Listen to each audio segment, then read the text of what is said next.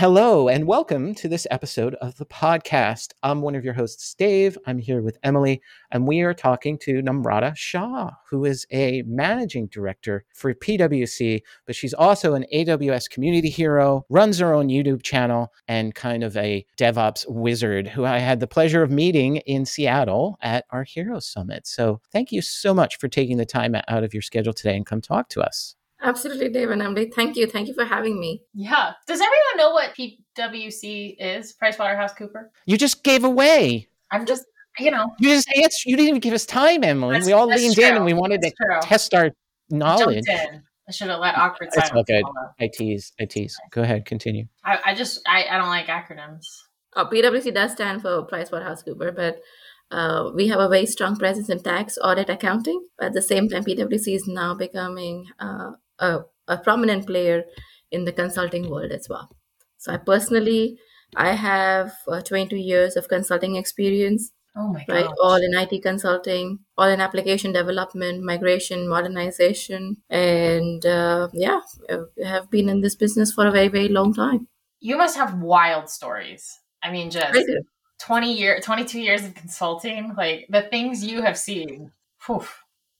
Yeah, across different geographies of the world, yes.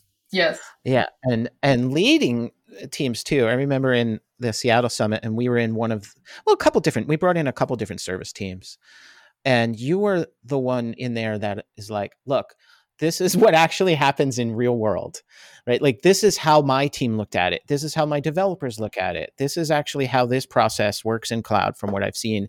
And informing all of these different tech companies of all that stuff. And that shows through the experience. So why don't we talk a little bit about that? Sure. Just like Emily was asking, like, what are these real world problems? Like, walk us through, some of those things you've learned. No, absolutely. I mean, for a very long time, DevOps was a buzzword. I still remember I used to play the role of a national DevOps architect at one of my previous organizations. But and people used to actually ask me, is DevOps even real? Like, is this just a theory or is it real? And I used to say it's real. And they will ask me, like, prove it. Like, what is that DevOps that's going to do for me, right? So if you're really going to see, there are some very critical problems that DevOps can help you solve. Right? So the first thing is, I've been a developer myself. I'm sure that you guys have been developers. And let's be honest, right? Most of the developers don't test. So there is no unit testing. Unit testing sometimes is not done, is typically done by QA. We just develop code, and if required, we'll test in production, right? But that's me being a developer. But DevOps actually forces you to do that because there's automated unit testing, there's automated functional testing. Every time you check in the code, the build happens, and during the build process, there is a cycle of unit testing that also goes along with it, right? So if you've broken something, then that will immediately get flagged. And overall, this helps to improve the quality. In fact, in the real world, I still remember we used to have something called as a wall of shame. So wall of shame would be not like wall of fame, but wall of shame is if you broke the build, right? Then you are the word that we used to use was culprit. Oh my gosh, talk about blameless culture. No, and your name would go up like, okay, you're the one who checked in. You did not ensure that things were latest and greatest. And now all of these tests have failed. This build has failed. And now your name is up on the wall of shame. And the moment you implement something like that, that's when people are like, okay, let me be very careful. I do not want to go up over there. And I definitely don't want to go home and then come back or go home and log in again. So it improved the overall quality of the product that we were actually trying to build. So that is one of the real world problems that DevOps helped us solve. Of course, the business was very happy because it reduced the overall time to market. So if there's any new feature, a peer is doing this or a competition is doing that, how much time is going to take to get this thing out? And during waterfall days and non-agile days, we used to say, okay, it's going to take you 3 months. And by the time you've developed the feature, it's already done. With Agile and DevOps, the delivery velocity went up. We could do in bits and pieces, and we could have some features deployed in absolutely no time for the business to take a look. So that helped the overall, the time to market, and the business was very happy. It's And amazing. of course, we reduce the cycle time of number of cycles that we use, the testing cycles, right? So every time, as I said, the check-in is made or a build happens, a test cycle automatically runs behind the scene. So you're not caught off guard with anything else.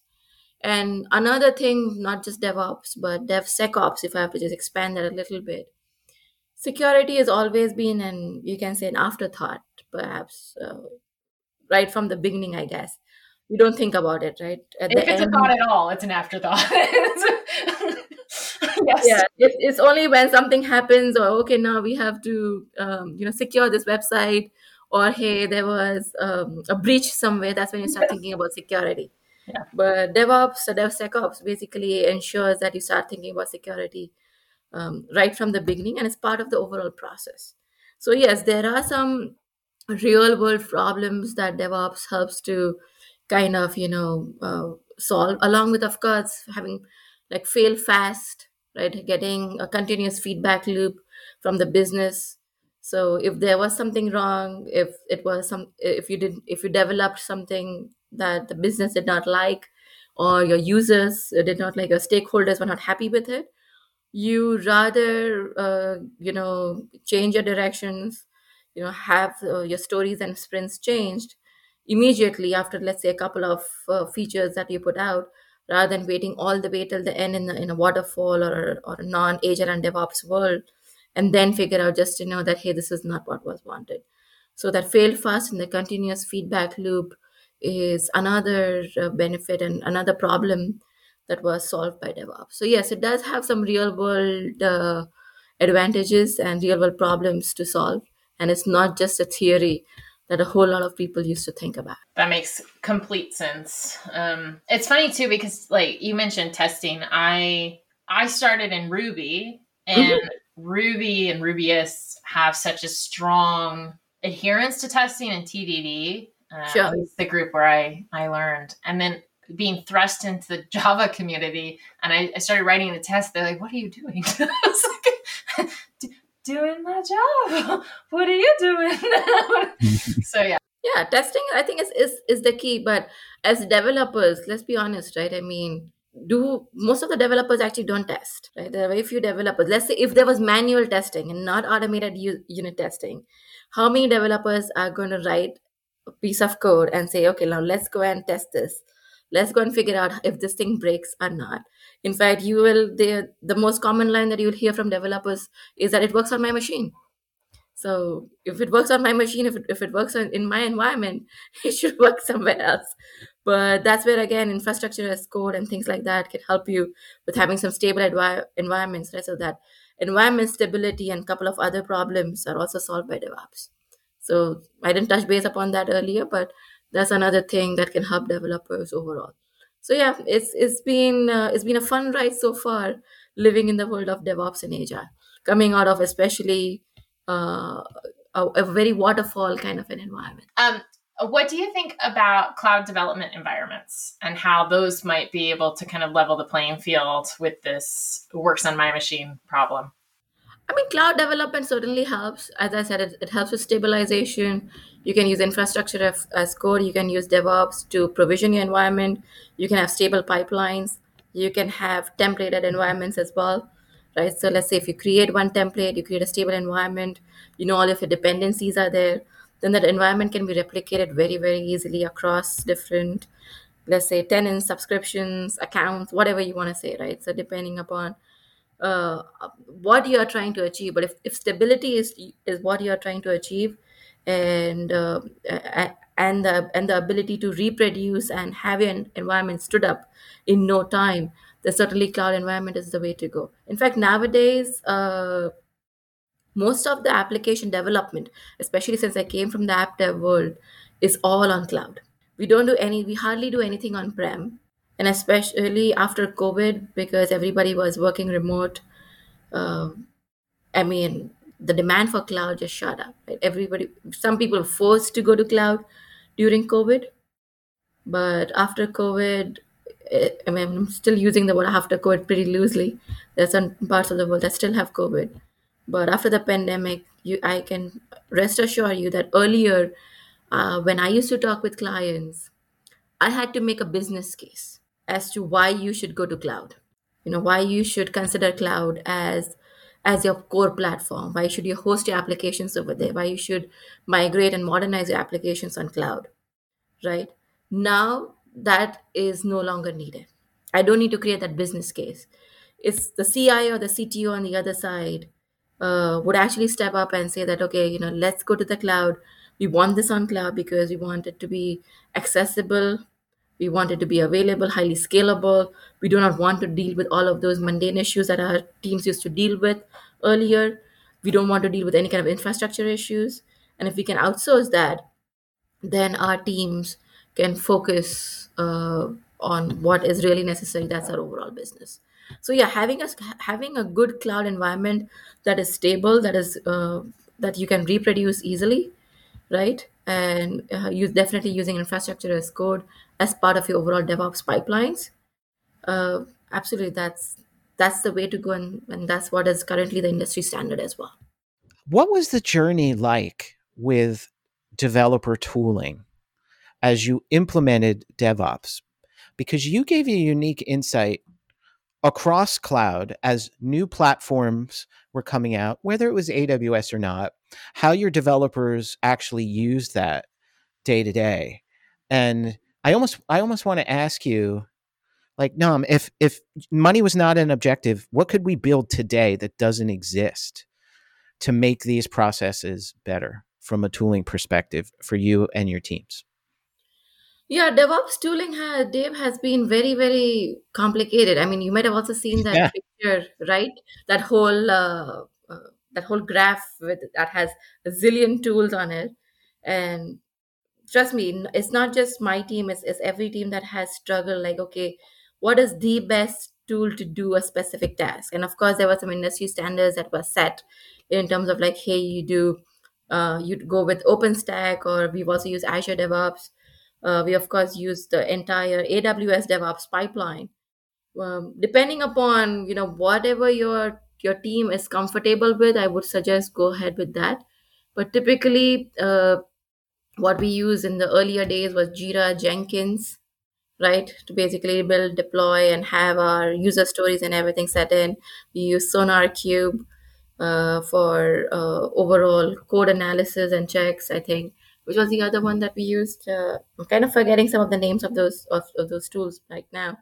But yeah, those that tooling has been a challenge from first. And to answer your question, if money was not a problem, then I would have something that is basically, of course, one stop shop, something that can address all the DevOps problems as much as possible, right? And most importantly, built in some AI. So I would want to use that money for some kind of an innovation in terms of whether it is having better reporting, better dashboarding, better deployment of your applications.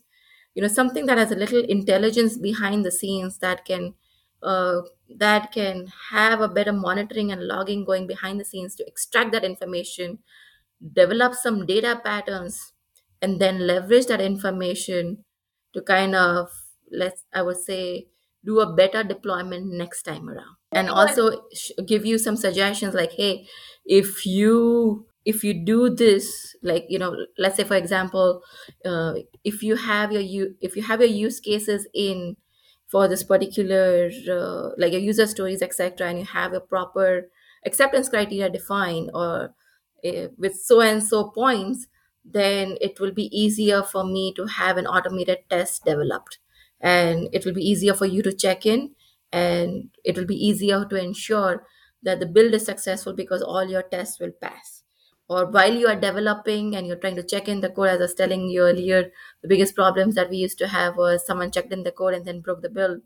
Even before you check in, if there was some kind of an intelligence that would say that, hey, it is in a way kind of right now that, hey, you don't have the latest and the greatest version, but while you're typing your code, right, even before you check in, if there was an intelligence that could say that, hey, this is not going to compile, get the latest and greatest, and then start typing again, that Yeah. would help a lot. So I would basically want to develop some kind of, and let's say, intelligent DevOps or AI ops, whatever you want to say. Yeah. Yes, being an executive myself, another thing that I can say is the dashboards. Right? So you see all these dashboards that the team create, they're awesome. But again, over there, if there was some kind of a predictability, like okay, this is when the next build can be predicted. This is the typical pattern that your team, let's say, does a check-in after every 10 minutes or every 15 minutes, right? And this is when you can expect the next release to come out, depending again on all the data patterns and the data that has been captured. That would help executives like me a lot Yeah. in terms of what to expect going forward in the future. Having some kind of a foresight would be the right word, certain amount of predictability in terms of what to expect, and also some suggestions in terms of what all can be recommended to improve the overall process from where the process is right now and how the team is performing right now. That hey, if you uh, if you basically, let's say, enable your teams with a specific training, because most of the bugs are let's say related to a specific area, like whenever they code anything that's related to, let's say, IAM, there are always some bugs over there. It does not compile, or it breaks at that specific juncture somewhere in the overall process. I'm just giving an example right now. That's a kind of predictability or recommendations will help. So anything that can give additional insights and foresight, that is what I would use that unlimited money, the bucket of money that Dave is going to give.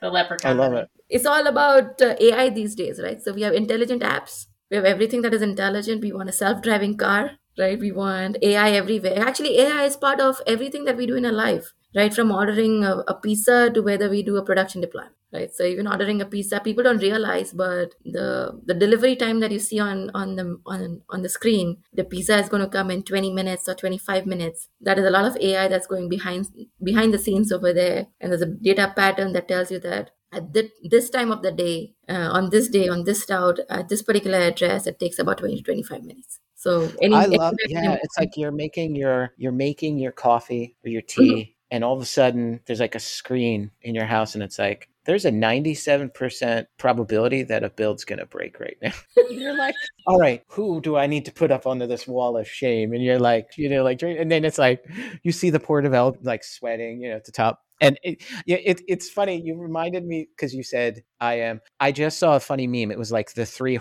horsemen of the apocalypse. It was IAM, VPC, and S3 bucket permissions.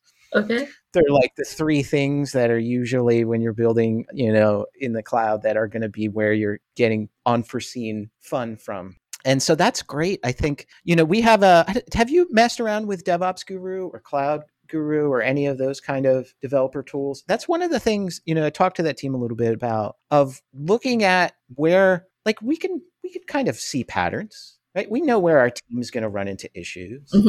And then having a tooling that actually can look at my own code base, the way that Code Whisperer starts to look at patterns of actually creating. And I love where your head's at. It's thinking in process, looking at historically in this process based on these new variables and all of this stuff is going on. Where are my current day concerns? Yes, and And everybody's concerns are going to be very different, right, Dave? So every yeah, team is very different. So it would be good to have those concerns acknowledged. And as long as we can have them acknowledged and connected and addressed for our teams, let's say. And Code Whisperer, I personally like that a lot because I think when I was there for the Heroes Summit, I saw the snippet coming up, like, hey, I yeah, write a function for so and so, and it basically, I think there's a 1 or 2 second delay, and then the whole function just pops up, and you're like, yeah, yep, that's awesome. I remember those days when being developers, we used to go on the web and trying to download things from web. I'm sure you've also done that, kind of download a piece of code.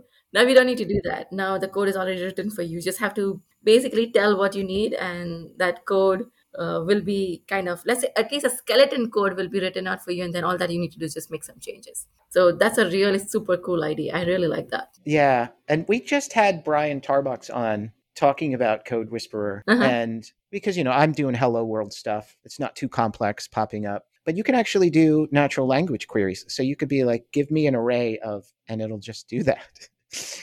So the ability to do that across everything, I think, is amazing. By the way, I'm actually recording a series on my own YouTube channel, which is AWS Heroes in Conversation. And my intention is to have at least one episode or one video with each and every AWS hero as much as I can. So my intention is to have Brian and a couple of others to come.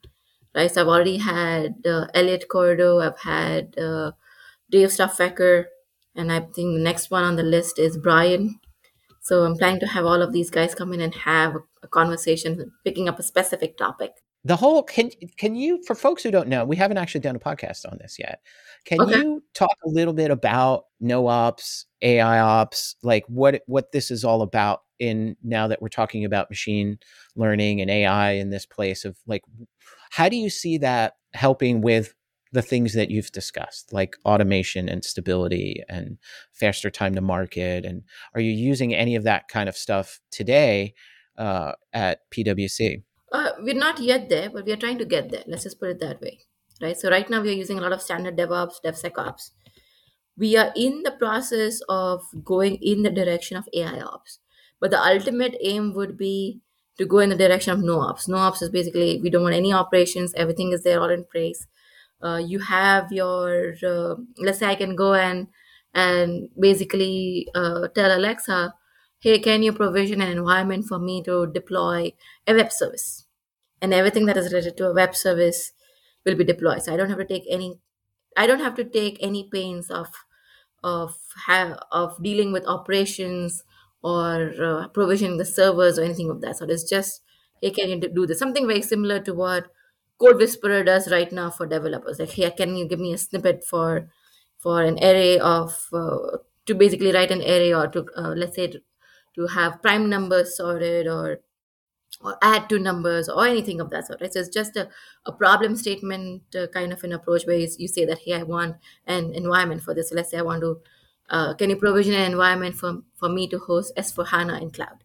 And the environment will be provisioned. Of course, you have to give some parameters, but as much as reduced dependency on operations is what we are striving for. And that's when we say no ops. Not sure how realistic or how close we can get to that, but as much as possible, as I said, like even if I have to give a few parameters, let's put it that way, and call an API and say that, hey, can you do this, and it will figure out everything on its own. That's what we are trying to strive in the for the future.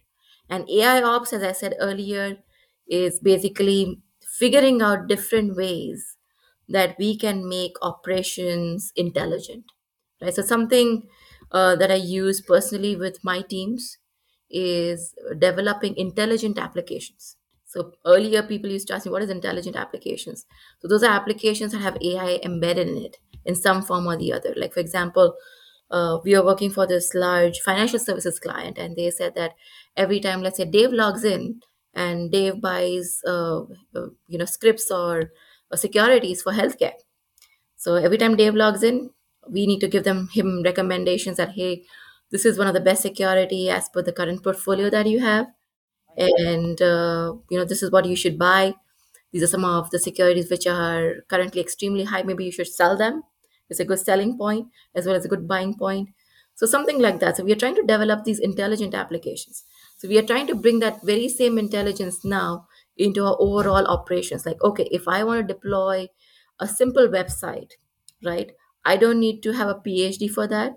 I need that recommendation to come that, okay, go ahead, provision this EC2 instance. This is the type of instance you need, right? This is the type of EBS volume that you will need, right? This is the amount of RAM you need. And it will overall provision that kind of environment for you.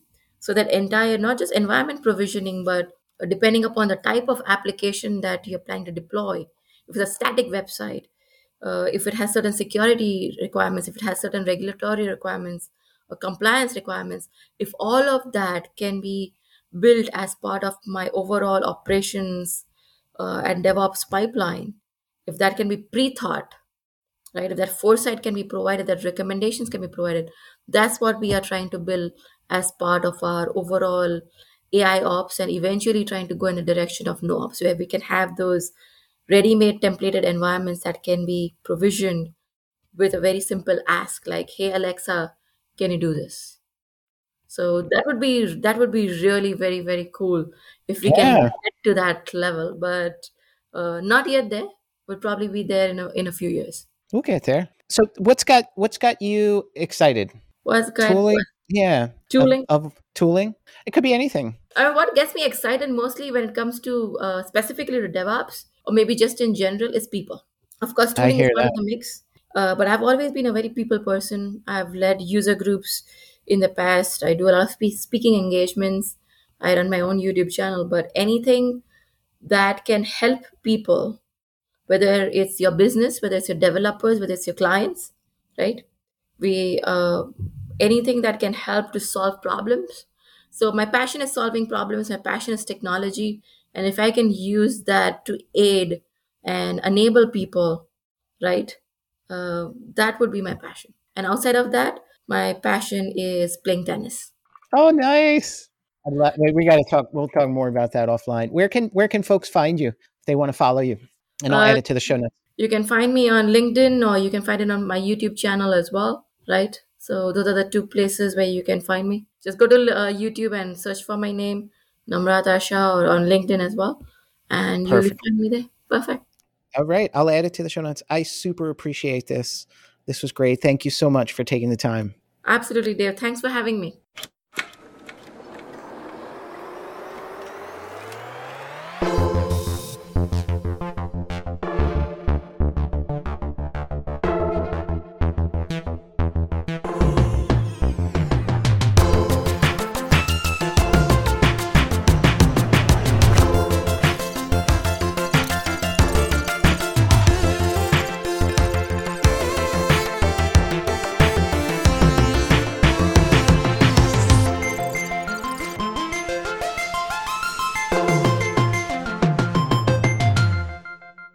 Oh, we lost Emily.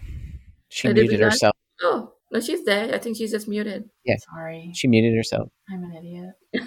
Hold on, I have to write down when Emily muted herself. It's like a great Easter egg. You All right, get that 9 We minutes. can hear her. We can hear you now, Emily. So Okay. you're fine. So I think Emily disappeared. You can't hear me or anything? It's saying she's. She's recovering. She's recovering. So That's okay. She's with us in spirit. She can always. no, hopefully she can So join hold back. on. I'm I in a have class 9 minutes, development 10 environment. seconds. Emily muted herself. I need to edit out. 12 minutes, 20 seconds. Emily disappeared offline. I need to fix. So All right, can you not testing. hear me at all? We can hear you now, but it's saying offline, What the hell? which means you may not be recording. Well, Do it you should want still to- record locally. It says I'm recording though. Okay, so then you should send me your local stuff. Okay.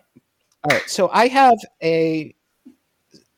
So I love your. This is I gotta edit Dave's. This is me like trying to cut out preamble. I want to Okay. ask this succinctly.